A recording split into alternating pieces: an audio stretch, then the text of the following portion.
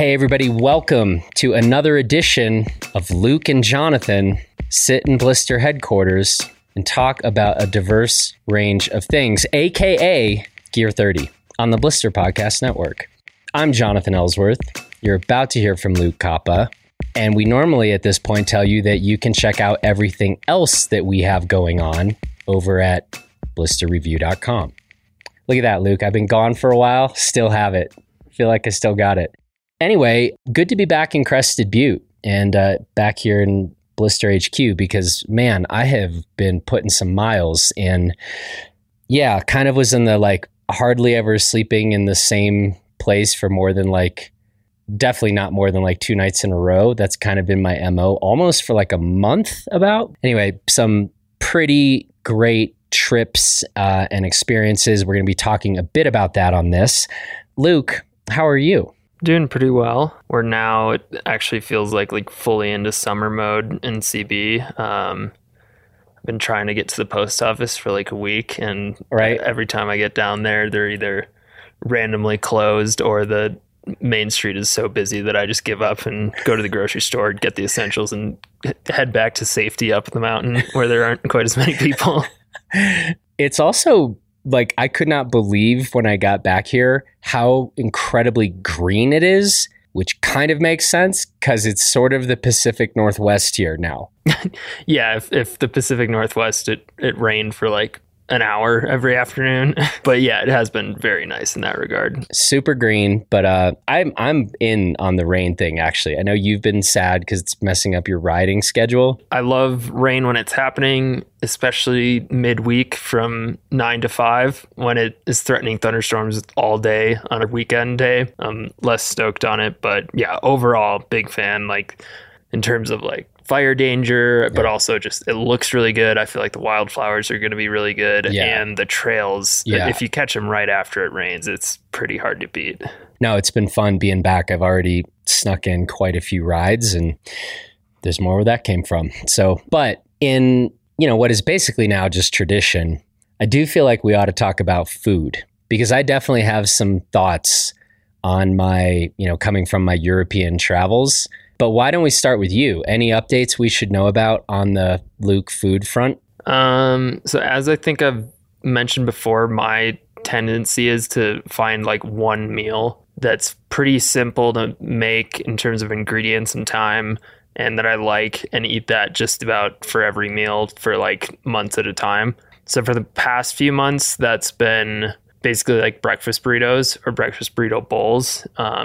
Basically eggs, hash browns, some chilies or something, and sometimes wrapped in a burrito.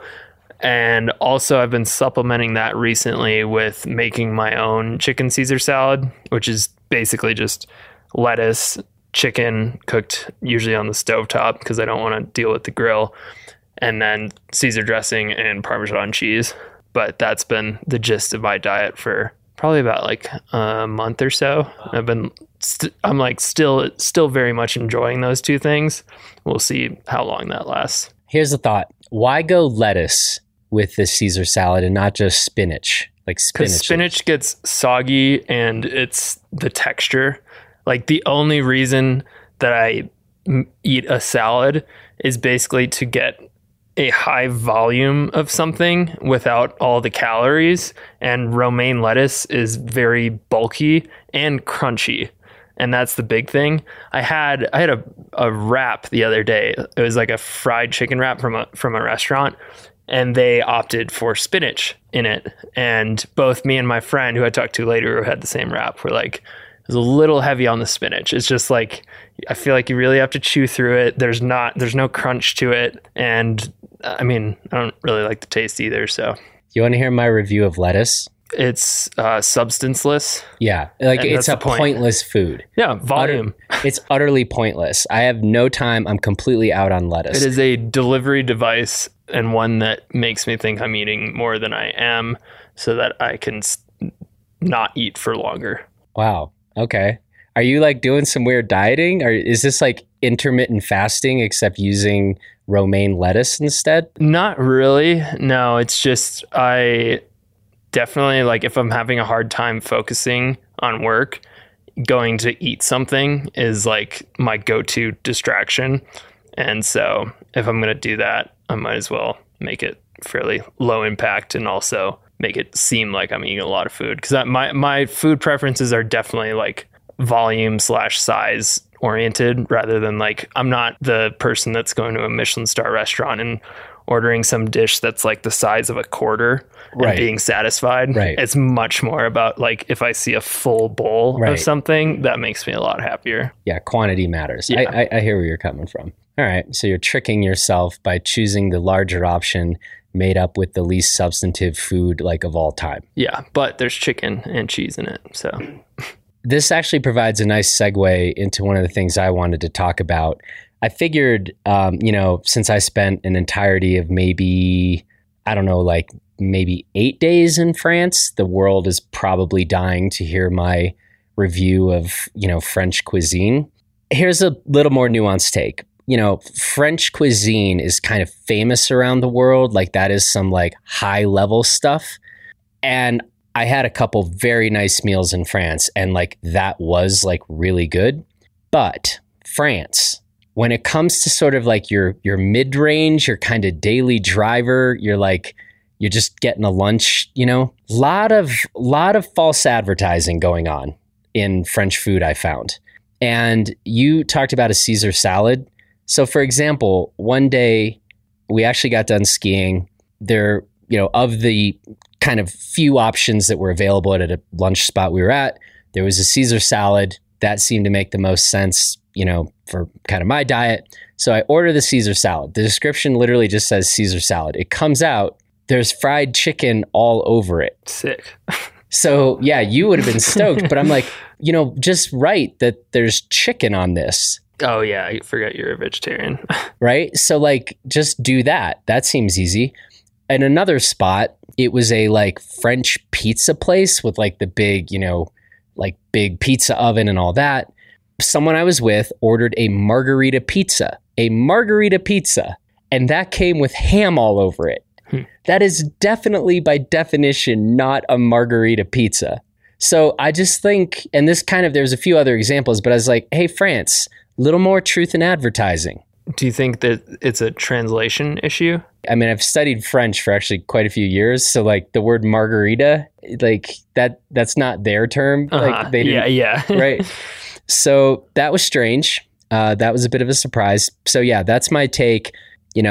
French cuisine, high-end stuff. You're probably going to love it. If you're just having a normal meal, there's probably going to be some unexpected things headed your way on that plate. All of it so far sounds like I'd love it. Like, oh, I get extra meat on this and I didn't even know it. Perfect. That said, another thing you actually probably would have loved, I was introduced for the first time to raclette. Do you know what that is? I know at some point in my life I knew what it was because like the name sounds extremely familiar, but I have no idea right now. You basically just take like an amazing half wheel of cheese and then you kind of are heating it and you create this like lava flow and you're kind of scraping it. Yeah, that sounds right up my alley. Yeah, I think, and that was amazing. That was like a very nice restaurant and props on the whole raclette thing. But yeah, if you like what you've heard so far, this would definitely be your jam. So you just get to scrape cheese with like a credit card thing. Yeah, that's really, you should probably move to France, come to think of it. I mean, I feel like I could set that up on my own, like hit up some Wisconsin contacts, just get some big wheels of cheese and heat up a knife. Yeah, just a thought. Let me shift real quick to my quick review of Italian food. Because again, with all of my expertise on Italian cuisine. And have you been to either of these places before? Okay. No, first time in both countries, which is kind of amazing. Here's my thing on Italian food. I told you, the kind of daily driver meals in France, lunch, whatever, you're just a simple thing that like could use a little more truth in advertising. The like cheap meal in Italy is largely amazing. So like a margarita pizza or any kind of pizza in like Venice or in Florence, you're only going to pay 6 or 7 euros. That's pretty standard. It's not like for what size are we talking? Like a whole pizza to yourself. Like for US people? 12 inches? That's a great question. No, bigger. I'm going to say, jeez. Yeah. That's ridiculous. But, typically very, very thin. Yeah. Like 14 inch. And it's not like the good pizza is like 14 euros, but then you can find like mediocre stuff at 6 or 7 euros. It's all like 6 or 7 euros, largely for some of the best pizza you probably have ever had. And I thought that was amazing. Yeah. Another thing we have to say, which again, forgive me, those of you who are like, yeah, you clearly, this was your first trip, because it was. Gelato in Italy, like, I don't buy ice cream in the States. Like, I don't order that for dessert at restaurants per se. Gelato in Italy is like the best thing in the world. And I just would try, like, I was walking a ton in Italy to like, see different things. And then I would run, and basically it was like, this is about like burning as many calories as I can to justify a couple of these $6 or $7 euro pizzas, and then gelato like 3 or 4 times a day. I think you'd be pretty psyched on this. I want to give one shout out. My favorite place in Florence, where I posted up for a few days, is called My Sugar. It's actually called My Sugar. It's called My Sugar in Italian. It's actually called My Sugar. And then it's like, like Argentinian gelato is kind of the like subtitle or whatever. I got to know the owner of this place a little bit because I kept coming by, and he introduced me to a ricotta and blueberry gelato. What, you're out because it's not just like curds and like cheese curds or whatever? No, I wouldn't want, I love cheese and I love ice cream. I don't think I've ever wanted them to be combined. Dude, I'm telling you, this was, I just like, that became the only thing I would get. I ate a lot of that. So shout out to My Sugar. If you find yourself in Florence, hit them up, and I can't wait to go back. Yeah, that sounds good. I would just one day love to compare some of the best frozen custard I've had in the Midwest to really good gelato. Because I've only ever had like grocery store gelato, which is kind of pointless. I don't think I've even ever had that. Yeah. Because like good fresh frozen custard is like the best frozen thing I've ever had. So yeah, someday.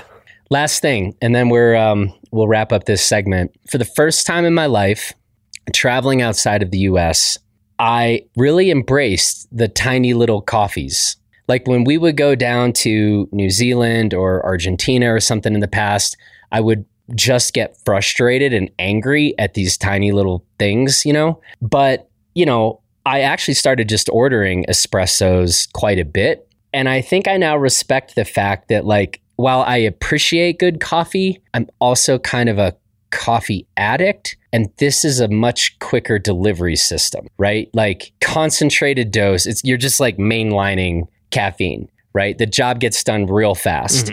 And, I saw it more this time. A big other thing, though, is clearly like we have a culture where you take kind of your big coffee and you take that to work and you're sitting there and you're kind of just drinking it, sort of forever till you're out and then you go get another one. That is not the culture. Like in France, you stand around the like coffee maker with your tiny little thimbles full of coffee. You stand there. It's kind of like the proverbial water cooler. You stand there and then you go work like without your coffee. And so like, I can't say that I'm totally ready to embrace that part of the French culture, but I can appreciate a like quicker injection of caffeine into the blood system. Yeah. I mean, similar to my thoughts on food, same with drinks. I'm big on volume. Yeah. So like, I like having, for me, it's pretty much just 16 or 18 ounce travel mug full of coffee in the morning. That's it. But I did have an espresso maker in college. And I did enjoy the cheapest one that still had decent reviews on Amazon. I think it was tax season. I used my refund to get it. But I did appreciate the option to just rapidly do usually a double shot and get, 100 milligrams of caffeine or something like that. But yeah, very different culture, I'm sure. Very different culture. Anyway, France and Italy, you're great. The French mountains are freaking gnarly and amazing looking. That was one very big takeaway. It's just yeah, I mean, go to the right zones. They're gnarly and gorgeous. And yeah, I want to come back and ski more of them sometime. So we'll have to make that happen. That wraps up our 18-minute food segment. Yeah, just what people come to this podcast for. That's right. Why don't you give the people a bit of an update on our Monster annual winter buyer's guide that we're also at work on at the moment? How's that going? It's going well. We, more so than any other year, there's more help. Shout out to Kara and Dylan and all of our other reviewers who have been helping, especially on the organization side. So this is probably the earliest we've ever done an update on it, and they're the main reason why. Still got a lot of work to do, but it's going well in that regard. I don't have any like groundbreaking notes about this one. Like, once again, it's still a ton of work. And once again, it's still really big. The last year we had about 200, and we're just talking about skis. Yeah. We had about 230 skis. This year it's looking like we're going to be pushing close to 270. Oh my God. Yeah. Oh my God. Yeah. So it's a lot. And we've been spending a lot of time just figuring out where to place all these skis. And the thing about doing a print buyer's guide is there's a lot of thought put into which skis go into which sections. And because of how we organize them, having 24 skis in a section versus 25 is very different. And it's kind of like, I feel like we play Tetris every year trying to make all these sections work out. And it's made it's no easier because I feel like every year our sections, which I think are very useful in terms of generally putting skis that someone might be considering in the same category, the lines get blurrier and blurrier every year. And we've talked about this before, like the all mountain more stable section versus the all mountain more forgiving. That distinction it's a tricky one to deal with every year, because we've got certain skis that are really light and nimble, but they're also really stiff, and they can feel really powerful, but they can also feel kind of punishing, and vice versa. We've got skis that are pretty heavy, but they're also fairly soft and forgiving. And so that's always a game we have to play every year. But yeah, good news is for people who like reading about skis, it's going to be really big. Our two women's specific sections are quite big. We're also, there are more skis than ever before. We're in the blurbs themselves, both female and male reviewers are contributing, because we got to have those reviewers on the same skis a lot more this year, which is cool. And one thing I'd want to note is that if you've read our guides in the past and you just kind of jump between sections based on the name of the section, like I've never looked at all mountain freestyle because I'm not a freestyle skier. In case we haven't said this before, don't write off a section just based off the name.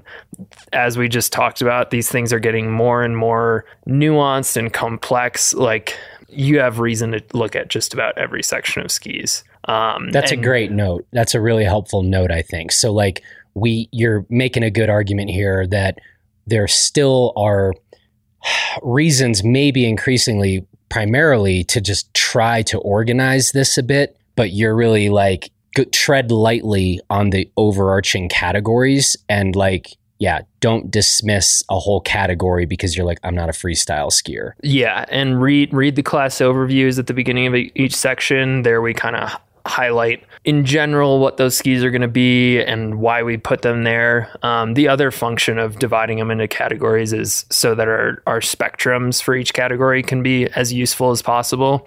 But even for those skis where like we could theoretically put them in any of three sections, that's where our deep dives on the website come in handy, because we can't compare every ski to every ski in the guide.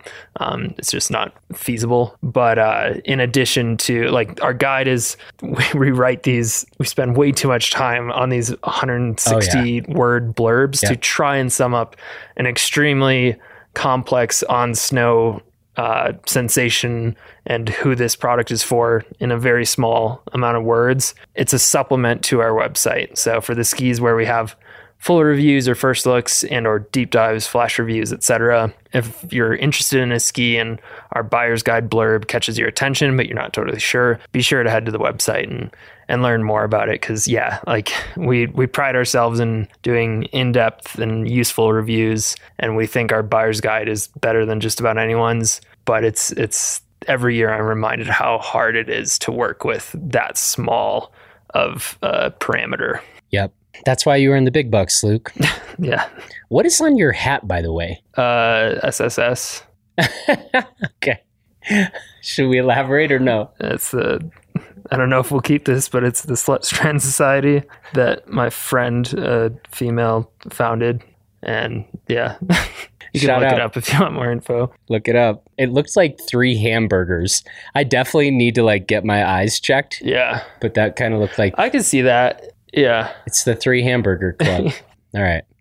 Well, shout out. I am still pretty proud of the fact that, to my knowledge, we are kind of the only review outlet out there that there's this buyer's guide. You can read these short blurbs and then also go to a website to read, in most cases, a far more in-depth, and fleshed out long form review. I still love that. I mean, it's a stupid amount of work, but I still think that's a radically helpful and cool way to here's the digestible version to help you get oriented. You home in on a few skis or goggles or helmets or jackets or boots or whatever, then go to the website and, you're welcome. Yeah. Yeah. That's a good point. I hadn't really thought about the fact that, to my knowledge, no one I think is doing things in that big in both the in-depth and the kind of short form. Yeah. I think now is a good time to also shout out to our bike editor, David Golay. Yeah. We just released an update to our mountain bike buyer's guide, yep. Which I think is a really good condensed guide on how to buy a mountain bike or how to think about buying a mountain bike or how to upgrade your bike. It's rather than in our winter buyer's guide, we're going over specific products one by one.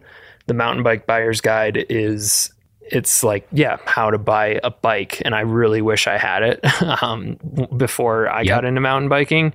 And this year we've updated a few sections to just keep it in line with modern trends, as well as added a whole new section on basic suspension setup, which I think will be super useful to a lot of people in terms of if you already have a bike and you've never played around with suspension that much, that part of the guide I think will help you make a big difference in the setup you currently have and cost you probably $0. Yep.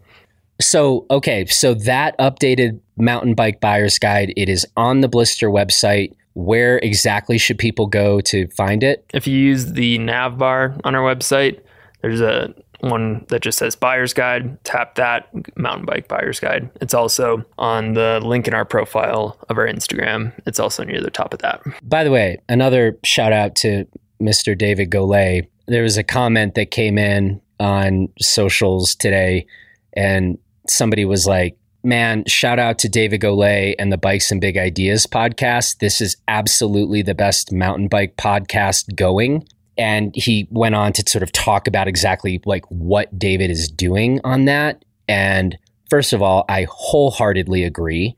And David is killing it on that. I still felt like I was turning my baby over when I sort of gave David the reins to that Bikes and Big Ideas podcast, which I used to host. But David is absolutely he's made it his own. It is so good. If you are a fan of Gear 30 and you are not listening to Bikes and Big Ideas, I promise you are missing out. Yeah. And it's been really cool too. I am hearing from more and more industry people who are just that's their new kind of go-to. In fact, I was just talking to somebody last night about it. And so, really proud of what David and some of our other people are doing on that. But that's a very good one. And good job, David. Where should we go? Do we want to wrap up with any other thoughts from your European trip? Yeah. Not food related, I guess. Not food related? There are a number of things to say, I suppose. And some of this I think I kind of want to save for dedicate maybe more of their own episodes. I obviously posted this conversation that we did with AJ and Jake Stevens. We were talking about how AJ approaches ski development. Again, I'm sorry that my voice was a wreck. I also think that there was a weird thing that happened with my mic. And so the strikingly handsome Justin Bob is as we speak, is going to be trying to adjust that audio. Yeah. So anyway, but that was a great conversation. So maybe I won't touch on that part of the trip too much, but two other things. I was at the Lang ski boot factory in Montebelluna, Italy. This was the first time I've been in a full ski boot factory. I had been previously in the kind of the R&D center for Atomic, and it was really, really cool. And my weird takeaway, unlike ski factories, and I've been in many, many ski factories, a ski boot factory is like walking into a brewery. So if you go into a brewery, right, you have all these tanks that have different grains or different types of hops, etc. in there.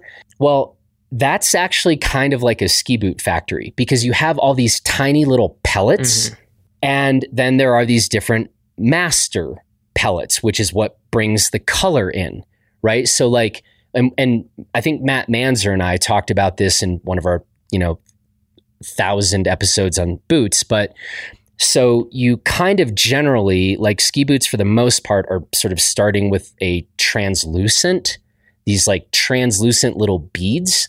And then to color a boot, if you want that blue or pink or red or whatever, you're adding only 2 to 3% of the sort of, and it's not exactly, these pellets are not exactly the color that you will end up with on the boot. But so it's this extremely small percentage. But having actually been in a number of breweries, I was I'm walking into a brewery here, except we're making ski boots. Really interesting. It was really, honestly, an incredibly unique opportunity to go through that factory and be guided through each steps of productions with Tor Verdonk, the global brand director of Lang, and then our guy Luigi, who is awesome and who runs that factory in Montebelluna. And we were just in the weeds, going through the niceties of ski boot production. And unsurprisingly, maybe I think we can sometimes just look at a boot and it's kind of a lump there and sort of whatever. And you might be why doesn't this one hurts my foot here or something? This is such sophisticated stuff. When we're talking about the production of a boot, it really ratchets up, I think, one's level of appreciation to everything that is going into this. So I really wanted to bring Tor and Luigi on to a podcast. We didn't have a chance to record. Everybody was quite busy while we were on the trip. We'll at least bring Tor on. Maybe we'll get Luigi on too. And because there's a lot of things that kind of came up in that tour that would be worth sort of touching on in more detail. So yeah, that was a very, very interesting experience. Another thing I want to say, those of you who listened to the 2-part podcast I did with the CEO of ATK Bindings, Davide Indulti, I think we kind of hinted in part 2 of that conversation that there was a chance that I might actually make it to the ATK factory. And I did make it there. And that was also very interesting in its own right. I have to confess, the real highlight for me, it was wonderful going around and again, sort of doing a similar thing that I did with Tor at the ski boot factory. We were going into all the specific pieces that go into making an ATK binding and that entire process. But I did get to meet Davide's father, the founder of ATK. I actually have a picture of the two of us at his CNC machine from 1998. And so that I feel is kind of a life bucket list item that I get to check off. For some reason, I thought CNC machines were a relatively recent development. How different did that thing look? Oh, wild different. Yeah. Yeah, like wild different. I mean, from someone, who does not work around CNC machines all the time, I'd never seen anything like this. Okay. Yeah. And I've been around a lot of CNC machines now, like modern ones. Mm-hmm. So very, very different. That thing was way more expensive, especially for like pricing in 1998 versus what they are now, but it still runs beautifully. And anyway, that was a very interesting moment. And I also want to give a shout out to Francesca, who works more on the sales side at ATK, but really has her hands in a lot of different aspects kind of the business and marketing and the rest. And we had a lot of really interesting conversations as well. So that was a really cool day. And any time one might get the chance to go into one of these production facilities, take it if you get it. Yeah, we've obviously been pretty big fans of ATK since we started getting on them, several years ago. Very, very cool to learn more about and not just learn, but see exactly what they're doing in their processes. Frankly, just all sort of reinforced elements or reasons to be impressed with what that company is up to. Were they all fueled by €6 pizzas and gelato and small coffees? I'm glad you asked. Is that the secret? I'm glad you asked. No, but I went to lunch after spending several hours at ATK with Davide. Francesca and I went to lunch, and she was like, you have to get the tortellini, because we were in the area called, let's see if I do this correctly, Fiorano Modenese. And in Fiorano, they are known, according to Francesca, for their tortellini, and I think it might be called tortellini di Bordo. And I just was like, all right, I trust you. It was basically, and this will get me, like, I'll never be allowed back into Italy, but it honestly basically just looked like plain tortellini, almost in like a clear broth. I mean, almost just like in water. Okay. So it doesn't look like much. Almost like dumplings in soup. Almost like dumplings in soup. And it was freaking incredible. Huh. Freaking incredible. And thank you for the dumplings in soup analogy. I thought you were going to say it was like a Hot Pocket. No. So I hope to get back to that region, because that was definitely the best tortellini I'd ever had in my life. And I'm glad we're back talking about it. Yeah, I feel like that's a good way to close it out. Yeah, so wonderful opportunity. Oh, and I should say, friend of Gear 30, I did link up with Matt Manzer for just a couple days. We spent a lot of time like dragging luggage across Venice.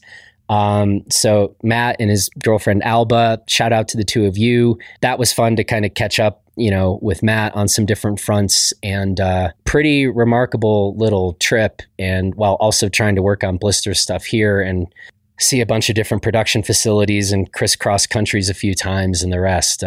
But that's a bit of what that trip was about. And yeah, we'll have probably some more Gear 30 conversations kind of spinning off from that trip. So that's what we got. But we got one more thing we need to do, our weekly What We're Celebrating segment.